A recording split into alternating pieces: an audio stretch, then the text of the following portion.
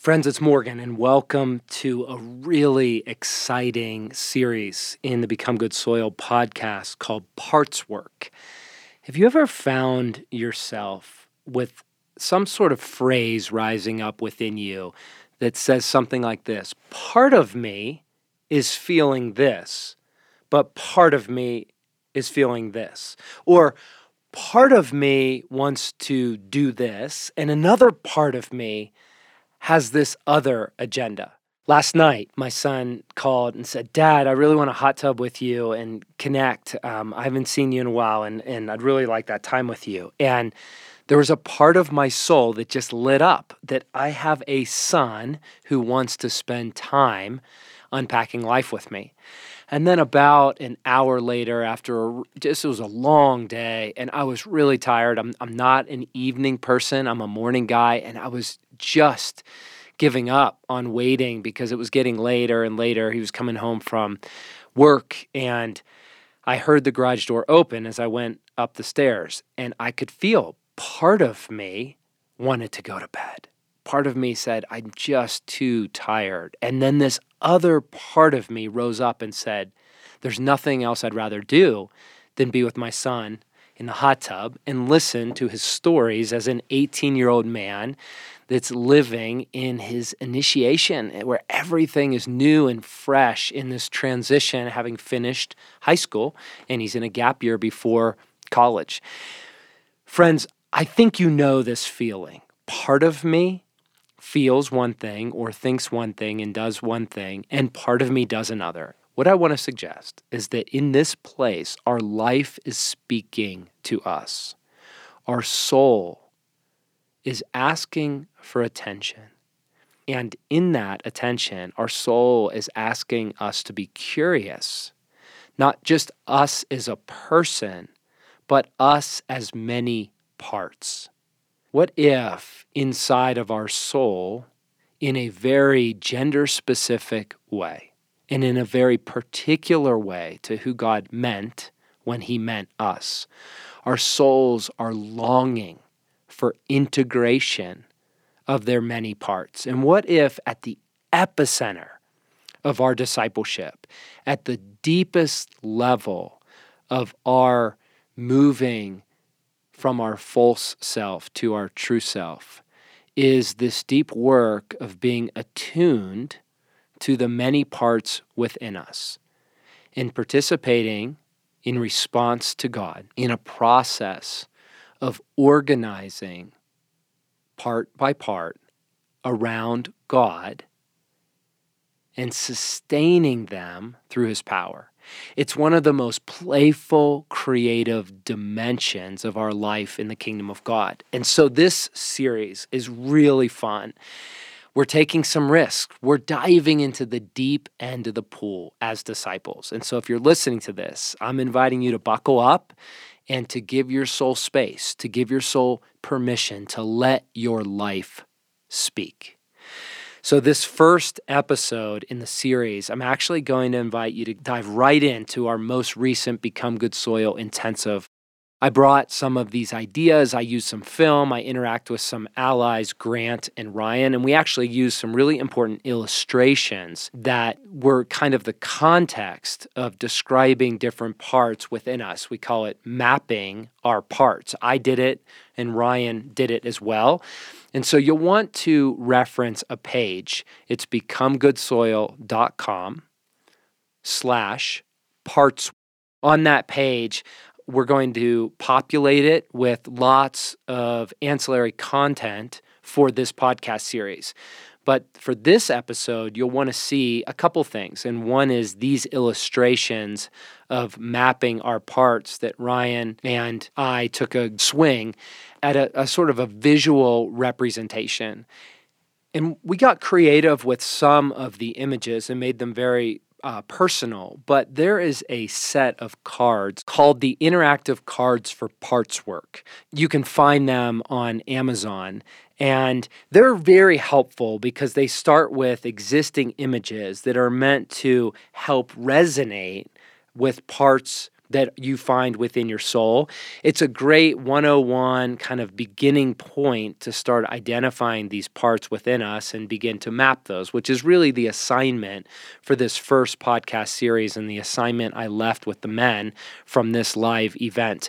So in the conversation, we'll be talking about these cards and referring to images. And when you look at the images at becomegoodsoil.com/parts, many of them began with cards from the Interactive Cards for Parts Works. So we want you to be familiar with that. Having said that, let's dive into this first teaching in a story, or rather obituary, from my buddy, Tim Schrant. Tim Schrant, age 63, March 29, 2019. He passed away in La Crosse, Wisconsin, after a short battle with cancer. Tim made his last inappropriate comment on March 29th. If you're wondering if you've ever met him, you didn't, because you would remember him. For those of you that did meet him, we apologize, as we're sure he's probably offended you. He was world renowned for not holding back and telling it just like it is. Tim was born 100 years too late. Given Tim's demeanor, he would have been the perfect weathered cowboy in the Old West, rough and tough pioneer, or maybe he should have just been Amish.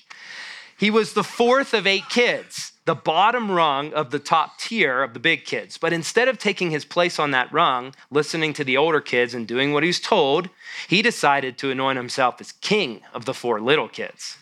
So he spent his childhood, early adulthood, ordering them around and in general, tormenting them. He was a great orator, not like Shakespeare, but more like Yogi Berra, as he always had something to say. Tim always had to get in the last word. His fondness for authority, his own, not others, followed him to South Winneshek High School and later into the Army. This provided many interesting episodes and stories, detentions, demotions, a few run-ins with the law, not only locally, but globally. He worked at Stanley Black & Decker as a tool and die maker for 30 years. Tim worked with a bunch of morons, his words, not ours. Well, not exactly his words, because his words would have included a bunch of swear words. Tim leaves behind a hell of a lot of stuff and a family who doesn't know what to do with it. So if you're looking for a Virgin Mary in a bathtub, you should wait for the appropriate amount of time and get in touch with them, and tomorrow would be fine. A common line in obituaries is, he never met a stranger. In Tim's case, he never met a rule he couldn't break, a boundary he couldn't push, a line he couldn't cross, a story he couldn't stretch. Another common obituary phrase, he'd give the shirt off his back. Well, Tim was prepared to do that, and he could do it quickly because he always wore his shirts unbuttoned 3/4 of the way down. Tim was anything but common. He led a mediocre life, had a peaceful death, but the transition was a bitch. For the record, he did not lose his battle with cancer. When he died, the cancer died. So technically, it was a tie. He was ready to meet his maker. We're just not sure if the maker was ready to meet Tim. Good luck, God. Good luck, God. It's perfect as a parable for the internal kind of landscape that we find in the heart of a man, in this wrestling with these core questions. Okay, guys, it's all built around the questions in this becoming true category, this big idea. Who have I become and who am I becoming? Right? All of apprenticeship is built on recovering the questions of masculine initiation. These are core questions. So we talked about in Becoming a King, we have the iceberg as an kind of an image where 90% we can't see. 10% of every iceberg is above the waterline. That's what the world sees. That's what we present to the world. Always different, every single iceberg, but 90% is below. That's the behavior, that's the activity, that's Tim Schrant, right? Who always got the last word. Below it is a set of motives that are always at work, and those motives are rooted in core beliefs. And so the journey of masculine initiation in this invitation to a decade of becoming good soil, of becoming a king, is recovering the questions, that lead to the excavation of the big ideas which we hold to be true, that are shaping our motives, that are shaping how we express ourselves to the world. And then it's constant caring alignment with the truth of those core ideas. More and more of us belonging to more and more of God, alignment into integration, union, maturity, and the life as the man we were meant to be. So everything we talk about, it gets uber practical, right? Peterson said, if it's practical, it's biblical. If it's biblical, it's practical. It has to be operational because that's the rubber meets the road. But I don't want to start there. I have to do the excavating to get to the core of what's operating, my behavior, my motives, my core beliefs. So this morning's session, very briefly, I want to do some review. I hope that it's review. And if it's not, it's okay. That's just where you'll need to pick up.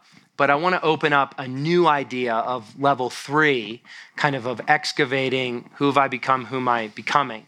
And so level 2, level 1, starting with the basics of this becoming true category of I was afraid because I was naked, so I hid.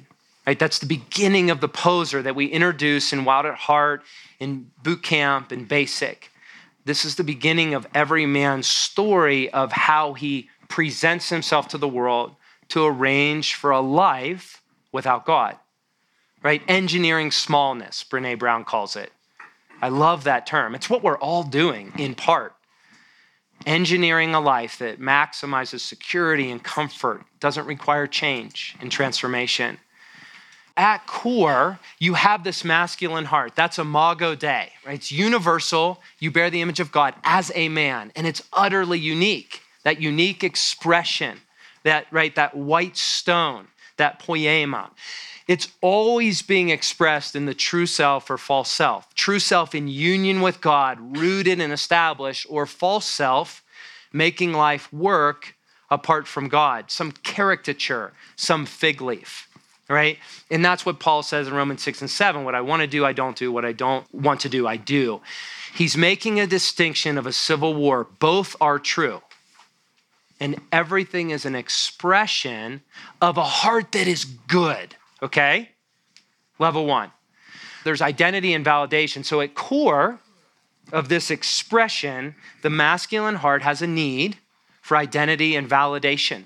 That's our core essence, right? And in that, there are these questions. They go unspoken, but we ask them every moment of every day. Who am I really? And do I have what it takes? That reach for love and validation to be formed and forged.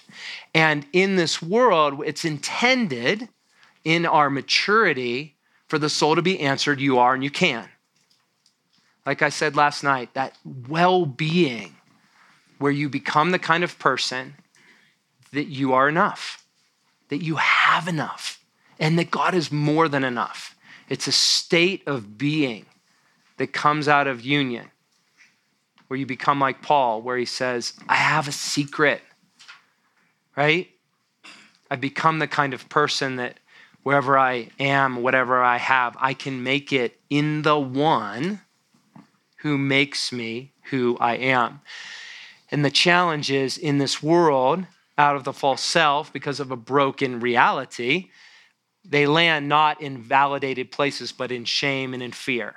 Right? And the simple messages are, I'm not and I can't. This is the basic. This is sort of the 101 of understanding the excavation of who have I become and who am I becoming. So we can always come back to this place.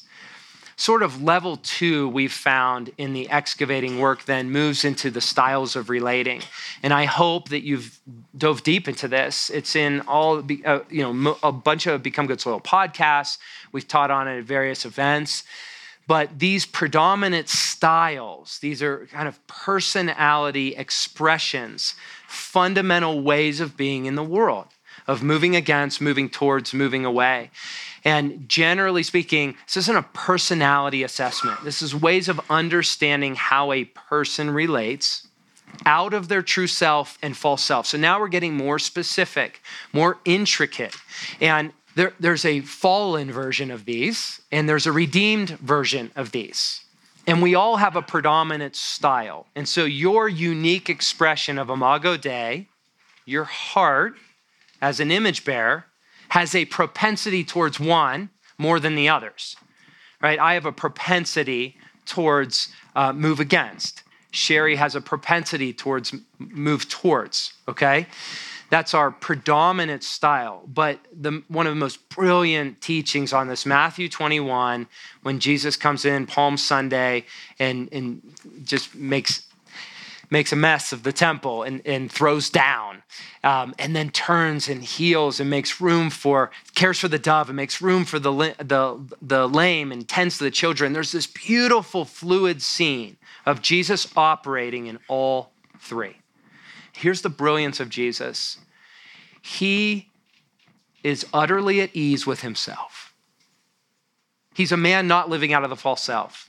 He's at ease with himself, and he moves fluidly through all three styles. And that's the crazy thing. You can make an argument, Jesus is move away. Then you make an argument, no, he's totally moved towards. Like, look at the woman at the well. And you say, no, he's move against. Like, he picks fights with the Pharisees all the time. Yes, and yes. And how does he do that? Like, he would not do well in a personality test. Like Enneagram, Myers-Briggs, it would break. It would break. And that's why those tools are helpful in limited capacities. It's not that they're not unhelpful, but Jesus transcends personality. Do you see that? Because he's given over to union with his Father. It's pretty profound. And as you mature, right, Peterson says the scriptures actually become autobiographical. In your 70s, in your 80s, what's your story? Well, this is my story. That's where we're headed, you guys. And so Jesus moves fluidly depending on what his Father's inviting him to be as an expression of his unique personality. Lots more we could say on this, okay? But I want to say level 1, level 2, what we're doing is excavating how we get to the true self, that Imago Dei, and do the restoration work to gather the whole of the man and integrate him to the whole of God. Level 1, true self, false self. Level 2, styles of relating. Level 3, I want to take a deeper dive. This is for the decade. Big idea. It's not for just this weekend. It's to open up a category, okay? I just want to put a pin on the map to recover this place on your masculine initiation that you may not have visited yet.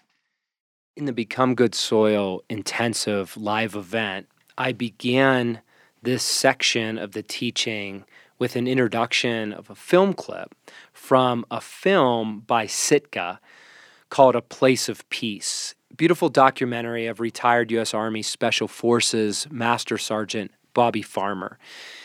The visual is really important to this because it's a beautiful, evocative film of Bobby Farmer driving in the countryside in his old Jeep and going to tree stand hunt for a white-tailed deer with his bow.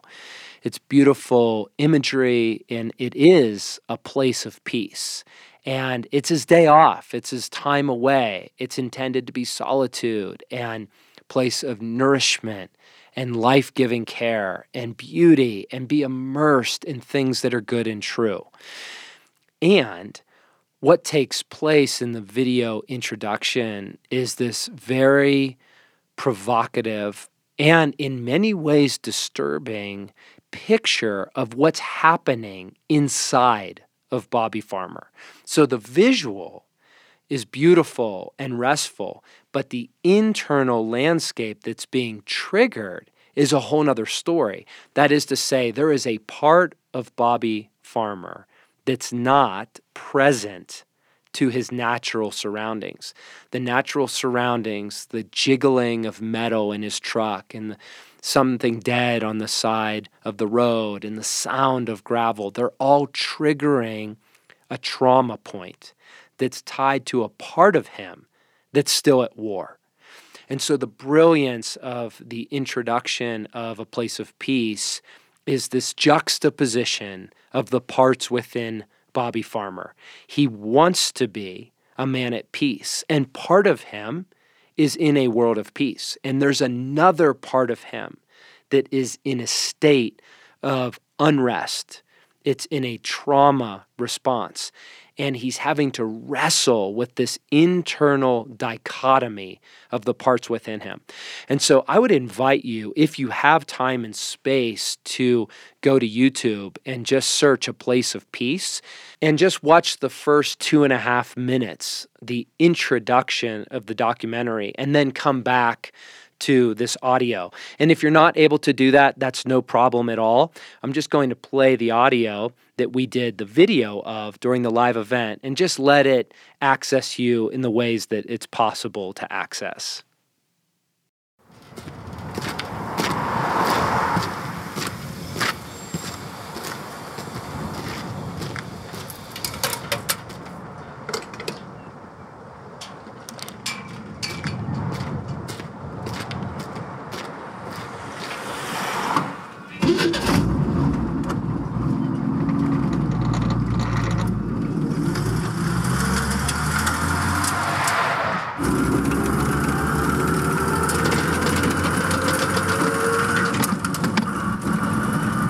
I've seen the devil. No doubt in my mind, I've seen him face to face.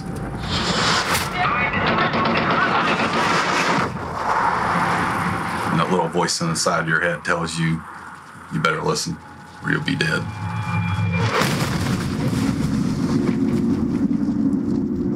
The birds chirping, the smell of fresh cut grass, your child wanting to hold your hand. You just don't see any of that. I'll see decisions on the battlefield, the brain, the foot, taking a tourniquet off of that guy and putting it on that guy because he was dying. Would he have still lived? Images of a little girl that was killed. She looked fine, but absolutely lifeless, staring at me, straight into my soul. You don't want to close your eyes because you don't want to go back to that place. Speed is security. It's harder to catch up to. It's harder to ram a vehicle that's going fast. Bridge abutments, culverts, ditches, a dead animal. That's where they plant the IEDs.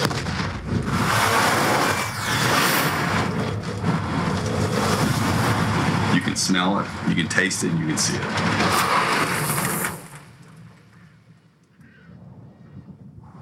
You don't know where the hell you're at. It's impossible to enjoy life.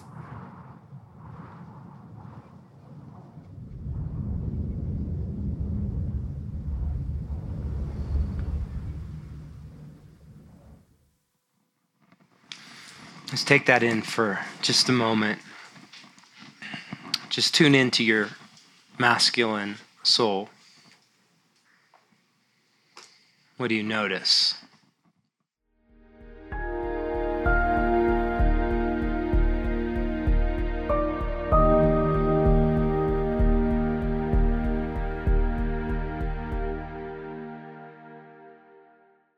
See, Bobby Farmer is, he's in Texas. It's a Saturday. He's going on a hunt. He's got a day off. He's not in Afghanistan. Sort of. Right? But you see the trauma surfacing, the seatbelt banging against the metal and the bridge and the dead animal. All of it is triggering a trauma. And he's not in Texas right now. Right? There is a part of him that's presenting that is deeply wounded, deeply terrorized, on red alert. And he says, where am I? I don't know where I am. That's really astute. He goes, it's impossible to find peace. Oh, that's it. This is a man that's becoming aware of the internal landscape of his soul. And here's the key. Part of Bobby Farmer is hunting, driving his truck, his favorite truck, going to a spot that he used to go to as a child. And part of him is in the battlefield putting a tourniquet on a guy. And both are true. And both are here. And both need to be validated, seen, listened to. Both have different questions. And one of them is asking, am I safe? And right now he's not. He's terrorized, right? One of them is needing the question, like, what is it that you need? Because most men in this situation, it's all just brown water, right? It's all an amalgam. And he's like, man, what the crap? I just want to hunt. Like, I just want to have fun. Like, why can't I just relax? And what am I going to do? And then turning towards medicating in any way when part of him wants to hunt and the other part, there's this young warrior that has a need. What do you want to say? I want to say, like, an IED on the side of the road blowing up a child. That's awful. He needs tended to. What I want to explore this morning is a deeper dive. Isaiah 61, the central mission of Jesus and the core recovery of what we've been entrusted with. Leib Shabar, brokenhearted. Jesus says, I've come to heal the brokenhearted and set the captives free. Jesus wants to do this on comprehensive levels. And as warriors that are in training, as we mature, we have to begin to attune to the many parts of us in much specificity, okay? Because we are a community of parts. You know, the most important thing you can know about any human being is they bear the image of God on very deep, mysterious levels, right? As man and as woman. But what do you do with God is? He says, I am that I am. Like, whoa, okay? He names it. That seems, mysterious but clear. And then he goes on to say, I'm the Father, Son, and Holy Spirit. So then you're three persons, but then you're one. But then it gets more complex because, like in Psalm 103, in those profound verses, that he says that the Lord is compassionate, gracious, slow to anger, and abounding in love. Thank you. Thank you for that nourishing, that wombing, that compassion. And that's true. And Exodus 15:3, the Lord is a warrior, the Lord is his name. Well, which one are you? Which one are you today? Which one do I relate to? How do I understand that? Well, yes, God is. I am that I am. And all of that. God is a community of parts and persons. And part of how we bear the image of God is in the brilliance of the multiplicity of expression of a person. But this is also where we get very broken and very harmed. And so it can come sideways. And that's where you see in its extreme things like multiple personality disorder.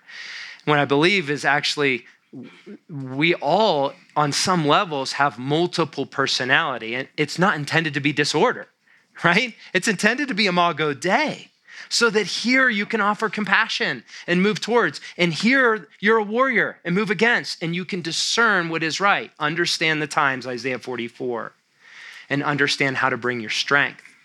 And so the curiosity is, how do we recover all the parts of us that are triggered when we go on a Saturday adventure, but we're totally taken out, or you have an impossible decision about being at my post on this mission and being at my post on the more important things as father. How do I walk through that? The impossible made possible is the integration of the parts of the man. So Richard Schwartz is sort of like one of the modern fathers in all this. He developed what he calls internal family systems. And so again, everyone's trying to move towards more of the true and good and beautiful. From the men that I know that have walked more closely with him, I do believe he has a relationship with God, but his training is offered in a secular space. And so when I talk about him and IFS, I want to be very careful and guarded of one of the greatest dangers in this moment on the globe, and it's the kingdom without the king. There is so much experimentation of things that are sort of kind of like God in his kingdom, but they don't rely on the life and power of Jesus Christ of Nazareth, died, resurrected, and ascended.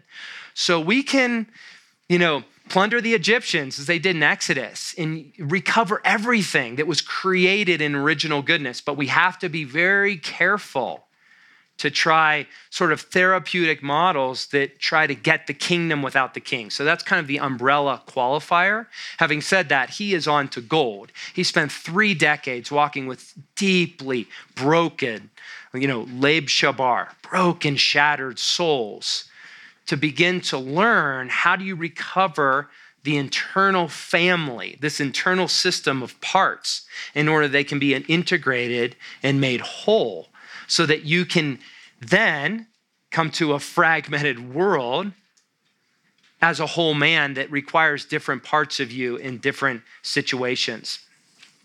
And so the whole goal is integration of the person, integration of the human person. And when we have this perspective, it's brilliant to look at the prophetic words of Scripture. Isaiah 61, I have come to heal the brokenhearted, to bind up the pieces that were fractured and are in arrested development, have been cut off, traumatized, exiled. And Isaiah 49, he talks about, I will bend the bars of iron to rescue the children. And it goes further than Isaiah 43, one of my favorite passages on this. Isaiah pronounces, I've called you by name. Right? That new name. And then there's this beautiful passage where the voice of God through Isaiah says, I'd sell the whole world to get you back, to trade creation just for you. I will round up all your scattered children. I'll pull them in from east and west, send orders north and south, send them back, return sons from distant exiled lands, daughters from faraway places. I want them back. Every last one that bears my name, whom I created for glory.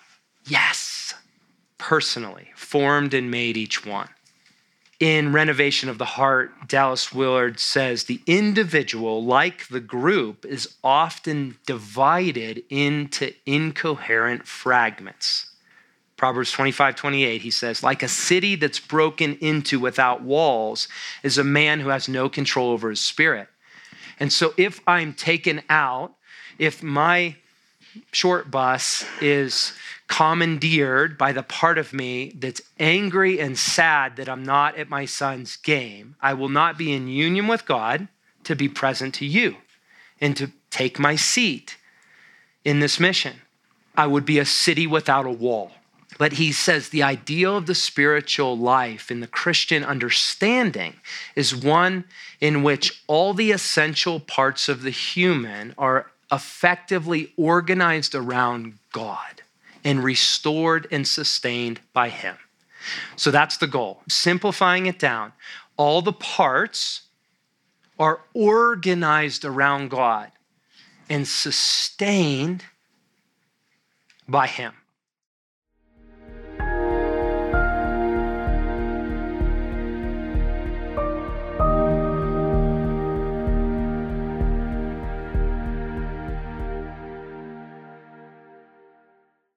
We're all disintegrated, and we're trying to organize our soul around God and then be sustained by God. Okay, so that's the goal, to simplify it.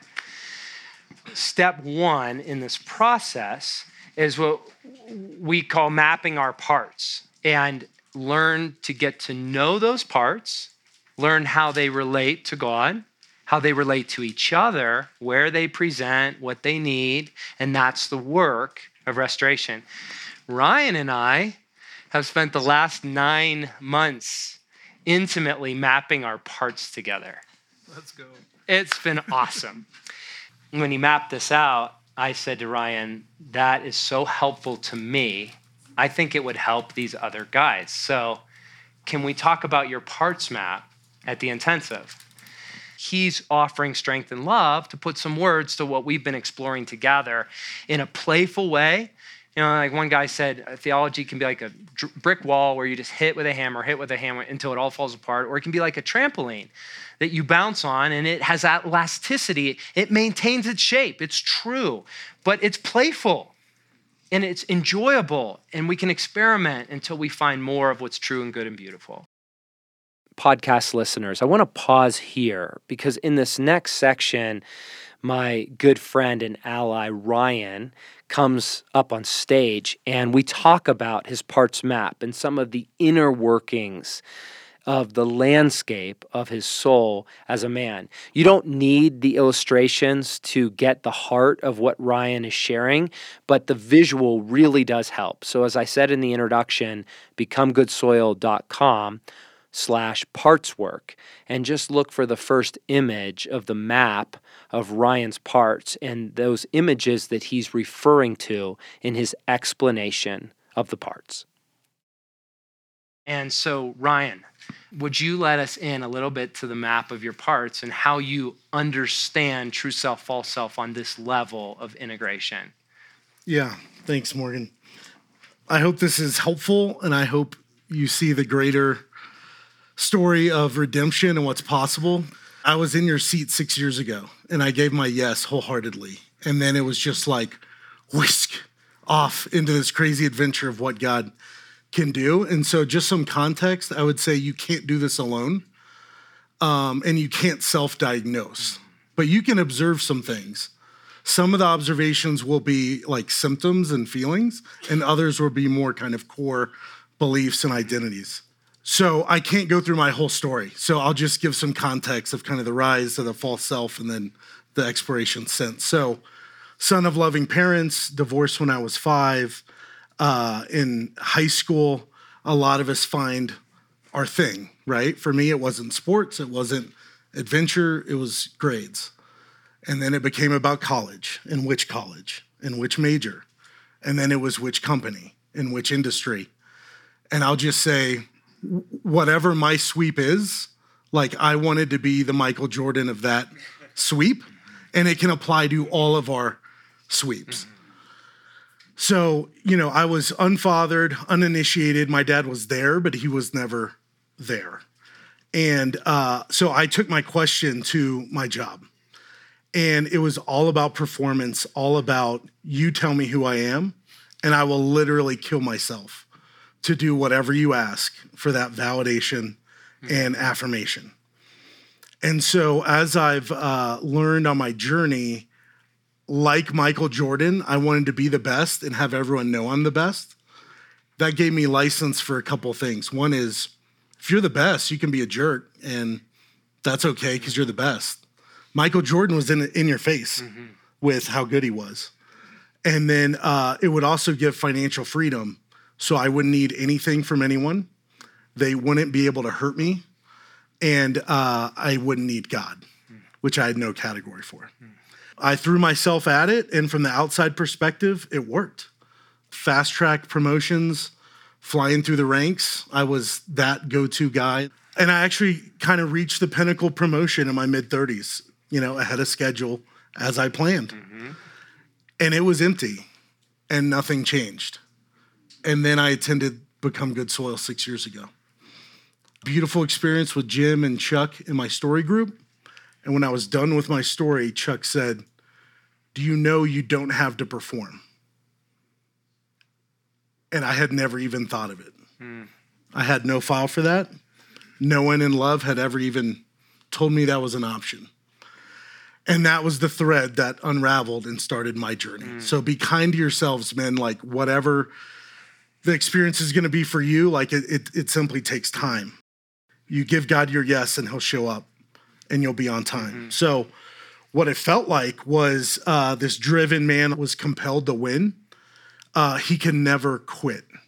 I love how Aaron describes it as a tire that is balancing itself on its own energy. As long as it's moving. As long as it's moving, and it can never stop. And so then in the middle, why could I never stop? I was surrounded by fear and anxiety of it all collapsing. I knew it was all dependent on me and my energy, and I had to fake it time and time again. And if anyone found out, if anything happened, then it was all going to fall like a house of cards. And that's a very heavy weight. So if anyone feels that, if anyone cares that, love that place. I have empathy for you in that. That is hard. And so where did that lead? Empty exhaustion. I had a panic attack in my 20s, a panic attack in my 30s, and was just completely wiped. And you dig in the well, you burn through your reserves. And then luckily I was able to pause and learn more. So you're saying your kind of tertiary circles, right? The people at your sweep, not your wife, not your kids, but the other people, they mostly get more Michael Jordan, right? And all of his, like, he's kicking butt, taking names, crushing it.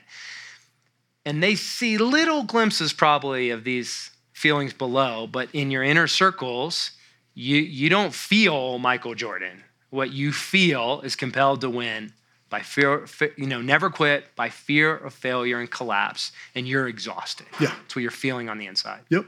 And no one knew. It's that secret hidden life, right? Yeah. I had to get honest about my coping with the self-sufficiency, right? So to maintain that energy, I went to food for false comfort. I had to numb the pain through alcohol and other things, and had that need to be perfect, that perfectionism. That was a drive. And so that's where I would go time and time again to maintain this fig leaf, the false image, and it stopped working, right? My wife could see it, and counseling certainly helped. This year, through another round of intensive counseling through our work in Parts, I've actually gotten to the very bottom, and this is real time. This is all in the last 9 months. So this is just where I'm at now, and I don't have it figured out. But there are actual parts and ages frozen in time within me that the pain, which was very loud. I remember when my wife and kids would go out of town, the silence would be very loud and the pain would come up. And then it's, okay, what are we going to go do, buddies? Are we going to go drink? How are we going to silence it down? So these are parts, and what they need is healing. So I have a scared boy who hides, and he's 5 years old from the time of the divorce. I've learned there's actually 2 teenagers.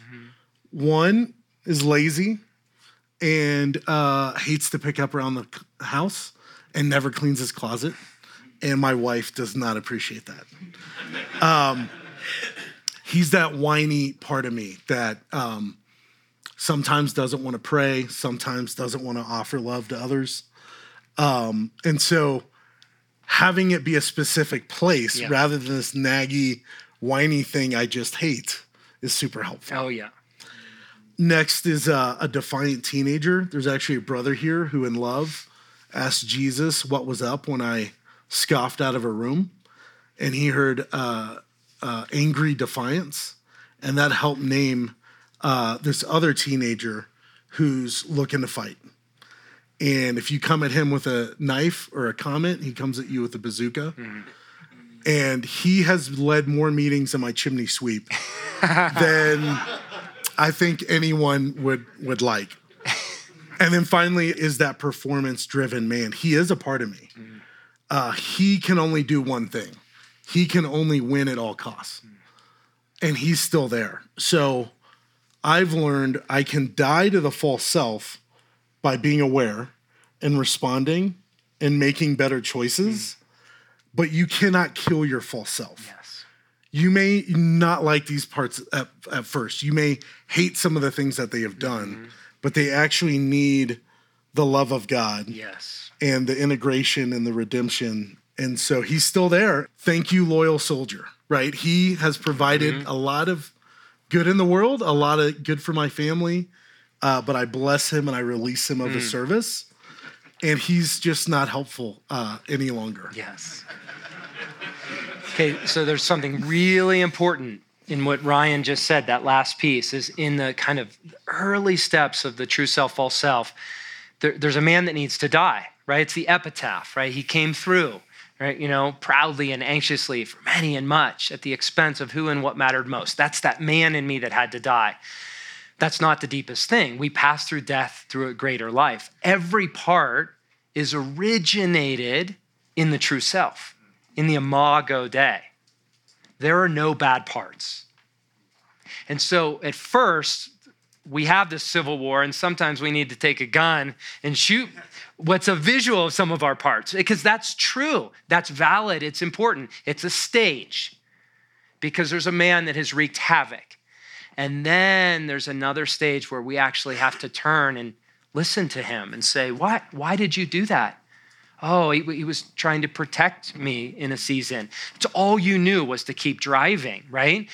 And that's rooted in something of you've got this tenacity, like of what you're doing to now fight for the hearts of others, of hosting, bringing this gospel into your world and hosting gatherings and leading all outside your chimney sweep. Like that's part of that man being restored. And so there are no bad parts. And so this level 3 is the integration by welcoming, blessing every part, getting curious at why you've had such disdain. Why do they not feel safe? Why do they feel exiled? And so that's real. This is a part of maturation in wholeheartedness. And what you said, so I want to just reflect back, the closet, right?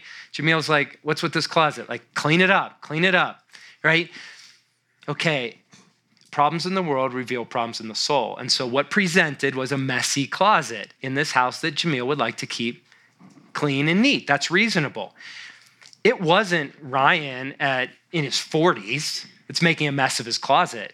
It's the lazy and defiant teenager, right? The lazy teenager is like, I don't want to pick up my crap, right? Because he is back in elementary school being parented by a television, at home by himself, not being asked to do anything, not being initiated or fathered, and he's still there.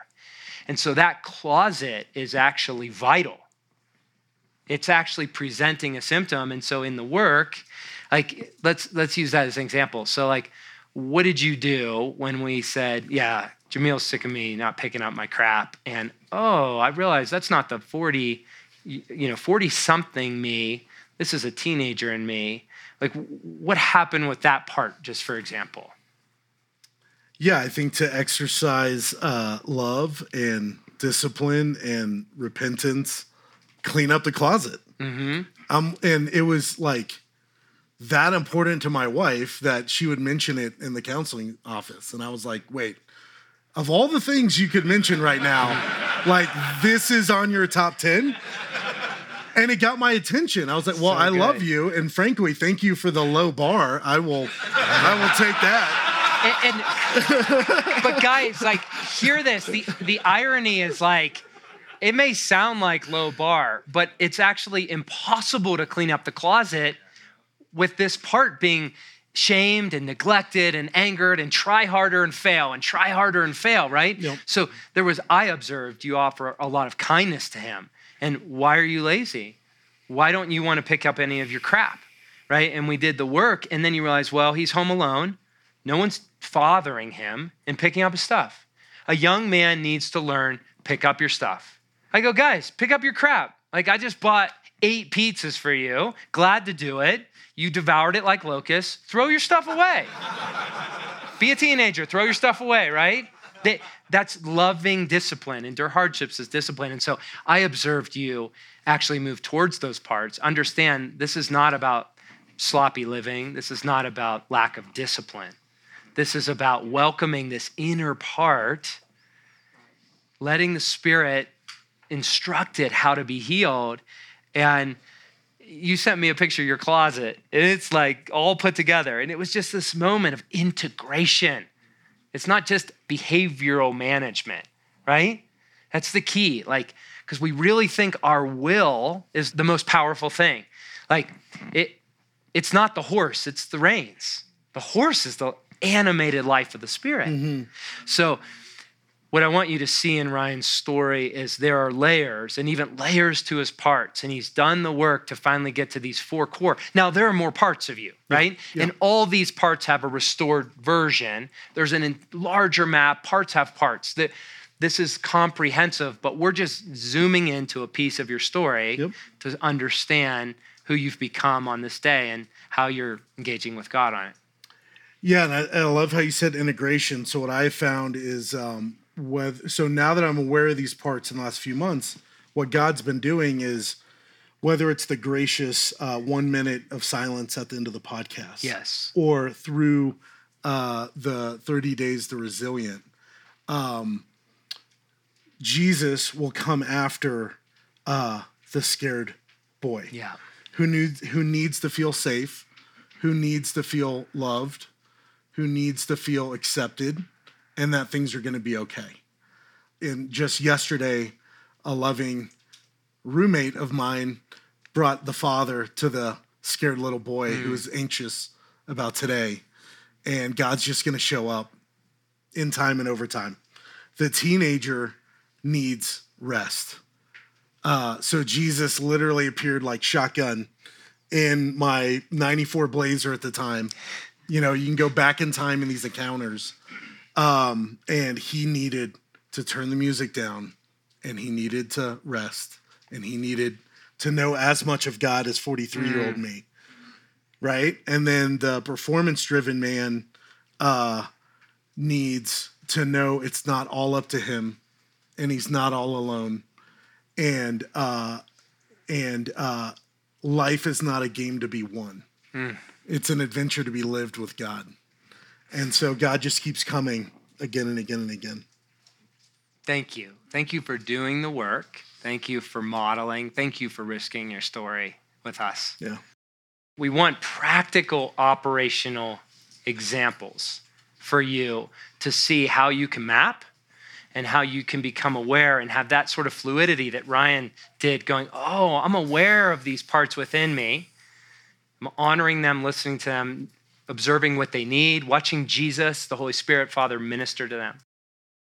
Podcast listeners, at this point in the teaching at the Become Good Soil Intensive, we shift from Ryan's parts map to my own map of my parts. And this isn't a map of all of my parts, but this is diving in to some realities that have manifested in parts of me that I've tuned into. In this section, I refer to Bobby Walker from The Company Men. If you're familiar with that brilliant film, it's sort of a modern-day parable of masculine initiation, this will make perfect sense. But if you're not familiar with it, in episode 87 of the Become Good Soil podcast, I unpack a lot of that film and explain the heart and the story of Bobby Walker. But for this podcast, you don't need all of that. I just want to explain that in many ways, Bobby Walker as an iconic image is an example of much of what my false self was as a manifestation in my sort of coming of age years, a man driven by success, using his work in his world and his achievement to receive validation. And so that is sort of the archetype that I'm naming that's at the core of this sort of map of the parts that make up my false self. And that's what I'm referring to. You can see the map of my parts on becomegoodsoil.com/parts, and that will be really helpful as I teach through this next section. Bobby Walker, company man, success. That is just the image for me. Like, I can't even name success at what or who or why, but it is just success. And that is the core of what I wanted to present to the world. And as I look at above the waterline, below the waterline, what I realize, there's kind of this collection above the waterline of what I present, and below the waterline, the core sort of identity pieces. And again, for me, there's this misunderstood, and it's interesting to name this like little good guy. This misunderstood part is just like follows the rules, doesn't pick a fight, does the right thing, doesn't make an enemy like my mom told me never to do. And inside, he's furious because he is misunderstood. And he's angry and furious and isolated. But outside, that's how he behaves and acts. The strategist is the most sophisticated of my false self. And again, Imago Dei, part of God's image in me is a strategist. That's why God animates me to design things like this. But mostly it's been in my false self. He's always over-solving, figuring his way out of problems to not need God. There's the try harder Just whatever it is, just work harder, try harder. There's the rescuer that always comes through, and the hamster wheel guy of do more. Like it's never enough, and so whatever I'm doing, I need to do more. If I could just see how I operate externally in the world, those are my parts predominantly. Below, what's at work inside of me that you don't see unless you live with me is there's this, I'm a pig. There's a glutton that just has to medicate to feel good. And I will binge on exercise or food. And they're really good, sick combo. Because the food I can binge on, then I can justify binging on exercise and back and forth and back and forth. It's up to me. Like whatever the problem is, I have to solve it. And there's these two that are very interesting. They're very different for me, but one is lacking and one is scarcity. And what I found is one is a very unmothered place, the lack. I don't have enough. It's scarcity and fear. I will never have enough. The scarcity is this unfathered place of like, there's just not abundance, there's not provision, there's not covering. So I'm on my own to resource my life. And then there's overwhelmed. And therefore, overwhelmed was kind of the predominant emotion internally. And I would have added anxiety, but there's been so much healing in this anxious little boy. Like I felt like he wasn't even supposed to be on the map because he's okay. He's so with Jesus, like lifetime battle with anxiety. It is 98% gone for 2 years. So quick story, and then I want to bring Grant in for some conversation. So examples of this, like practical, operational, the restoration that's happened in my soul just in the last 2.5 years from exploring these parts is just, it's so intimate, it's so real, it's so resuscitating. So I bite my nails.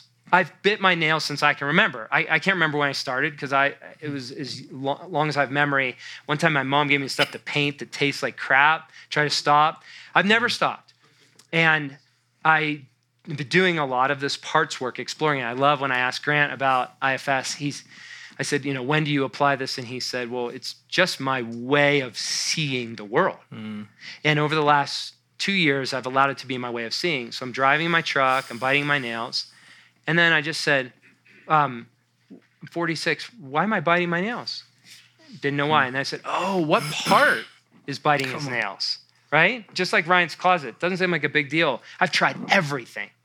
I'm a disciplined guy. I've tried everything stuff. I couldn't tell what age. I couldn't tell what part. And then I just said, Father, I invite you to the part of me that bites his nails.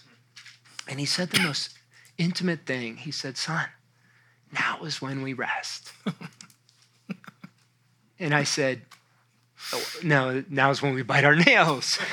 It was like, oh, boom. It was like revelatory. And so then for day after day, month after month, I'd go to bite my nails and he would say, son, now is when we rest. And what I realized was it was an outward expression of that hamster wheel guy. Do more. The next thing. And I look back on my story in college, like I was severely addicted to caffeine because I wouldn't sleep because if I slept, I wasn't doing enough. It was the hamster wheel because I have to save everybody. And then it got to, I have to save myself because my dad saved himself. And that's what I inherited. And what I found was this self-saving boy. And if I'm biting my nails, then if I fill every minute with activity, at least I'm doing something, right? It's self-protection. And instead, Jesus inviting him to heal the boy. I don't bite my nails since February of last year. And guys, when I tell you that, like it's massive. I can't explain it other than tending to that small part of me, understanding that the nails were this invitation to say, it's not just Morgan that bites his nails, this brown water of all my parts. There's a part, do more, do more. And therefore, I'm learning to have times where now is the time that we rest. Now is the time we don't try harder. And an example of that, I'm in the parking lot at DIA Airport a couple weeks ago, on the phone, parked, doing some parts work with a friend. And we're working on this integration. These are scary things to like release. I don't ask for anything. I don't receive, right? Receiving gifts is like the hardest thing for me. And finding a need, I hold up the world. I try harder. I make it happen. I find the money. I strategize. So we got to do it. I can't let it go. All those parts, right? They're being triggered. And then in a safe place to say, no, Jesus has this. We don't have to have them. And he's okay. And I don't have to arrange for it. And I walk around to the cart where you get the bus, DIA. And there is my childhood knife that Jesus sets there right for that part. There's a lot more stories. I wish we could get into it. Grant, probably out of this room, has likely spent more time in doing work with mapping parts, integrating parts than anyone here for over 15 years, particularly with guys in the Wild at Heart, Become Good Soil space, and facilitator, like-hearted, early, intensive. So we want to introduce this category to you. This is just cracking open the wardrobe door to the next level. And I hope you have a lot of questions. And most of them aren't getting answered today or this weekend. And the good news is, thanks to a couple guys, like you'll have a set of cards and begin exploring this. But questions, comments, like I want you to have an understanding of the basics of this so you can take a step to simply begin like tuning into your parts. Grant, you've heard that. 101. Is there anything that you feel like, let me add this idea or this observation to help the men? First off, I just have to say, this is awesome. Like, just to have this as a category, I wish I could have had this many moons and I could tell stories and all that. And two of my favorite little isms that help is, first off, pressure's off.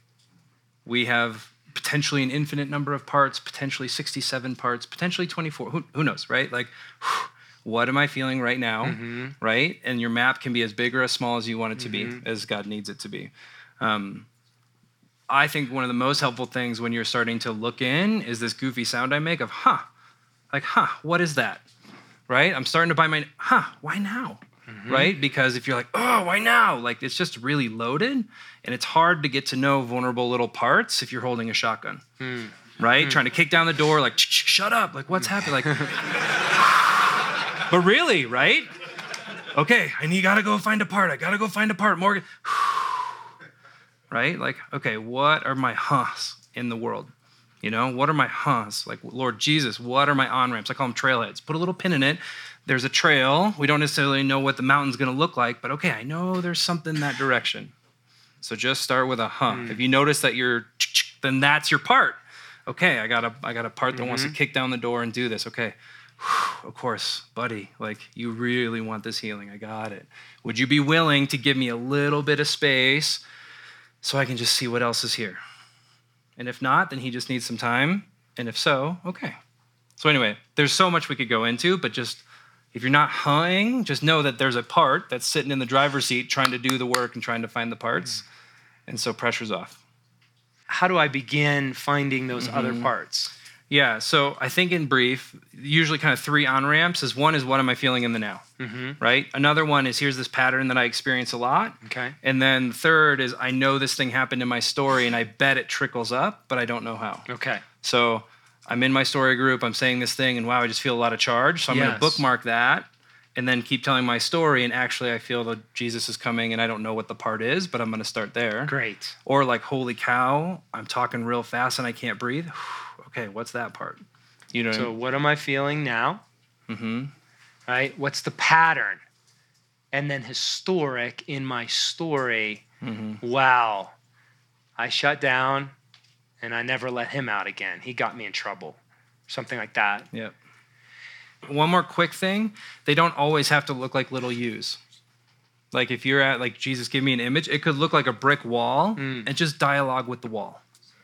Right? It doesn't have to look like one of them was like a tired grandma. Like, you don't have to have a little grandma inside.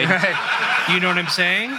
But really, like, if you feel thank you, Jesus. If you feel fog, the fog is a part.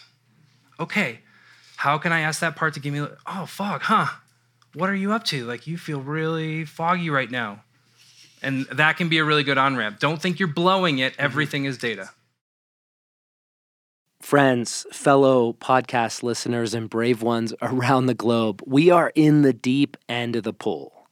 We covered a lot of ground. I expect and hope that you will go back and listen to this first episode in the Parts Work series again, because there's a lot to unpack, and no doubt a lot is being raised within you.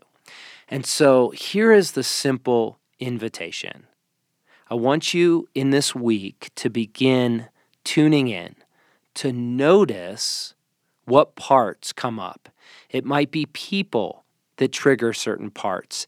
It might be circumstances that trigger parts. It might be geographies or roles that you have that trigger parts. It might be patterns that you notice. It might be historic events or traumas that come back to your attention. It might be something you're feeling, just as Grant described, in the moment that causes you to go, what's that about in this moment? And I would invite you as a first step, just make a list. Keep a running list and don't evaluate it. This is just the area of non-judgment. Just gather the data. What are the parts presenting? And then over time, what I want to invite you to do is begin in a playful way, an exploratory way of starting mapping out these parts. This doesn't have to be exhaustive. It just has to be sufficient for what God wants to show you about the parts within you in this moment, in your story, and in your masculine initiation. And so my invitation is to take a pass at mapping some of your parts and finding someone that you'd like to talk about regarding the work that God is wanting to invite you into with the healing of your parts. So again, the resources you can find for this are becomegoodsoil.com/parts. You can see the images. You can find all the podcasts from this series once they all go live. And you can find resources that we've referenced along the way for diving into this parts work. You can find the link to buy a set of parts work cards from Amazon. They aren't necessary, but they are a helpful tool. You can also find a handful of counselors that are trained in the IFS, the internal family systems model, if you want to dive deeper with some professional work.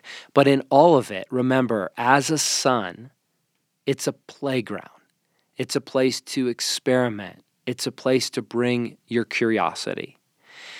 And so as we close this episode, next time we have a really risky, I would say, session where I actually did a live clinic with Grant Lighthizer, an IFS counselor, where I went vulnerably into some of my parts in the moment as a way of lovingly offering an illustration of the kind of on-time possibility that exists when we tune in and listen in for these parts and invite Jesus to do integrative work. But until we get there, I want to invite you to a 90-second transition back into your world. As we do that, I want to invite you simply to notice a tug of war right now between two parts. As you're listening and as you're navigating your world, I want to invite you through the Holy Spirit to tune in to parts within you that are in juxtaposition of one another. And so part of you really wants to stay here, for example, maybe. Another part of you just does not want to go here. Maybe that's it. Or maybe part of you is feeling a pull of what you need to do next and something begging for your attention, and it's eliciting a certain emotion. And the other part of you really longs to linger and embrace these 90 seconds. Whatever it is in your life or your story, in these final 90 seconds of reflection, I want to invite you just to notice the two parts. Try to get a visual of what they look like. And maybe it's an image of you at a certain age, maybe it's a person or a sort of a caricature, or maybe it's a visual, like even Grant said, where sometimes a part may look like a brick wall or a cloud or an army tank. Whatever it is, try to get a visual of these two parts and then simply ask the question to each part, what is it that you need? What is it that you need right now? And it might be something they simply need to say to the older you, the part that's integrated with Jesus. And so we'll wrap this episode, this part 1 of the BecomeGoodSoil.com Parts Work podcast, with 90 seconds. Tune in to 2 of these parts within you and ask them, what is it that they need? And what do they want to say? Jesus, Father, Holy Spirit, guide us into this. Thanks for joining us, friends.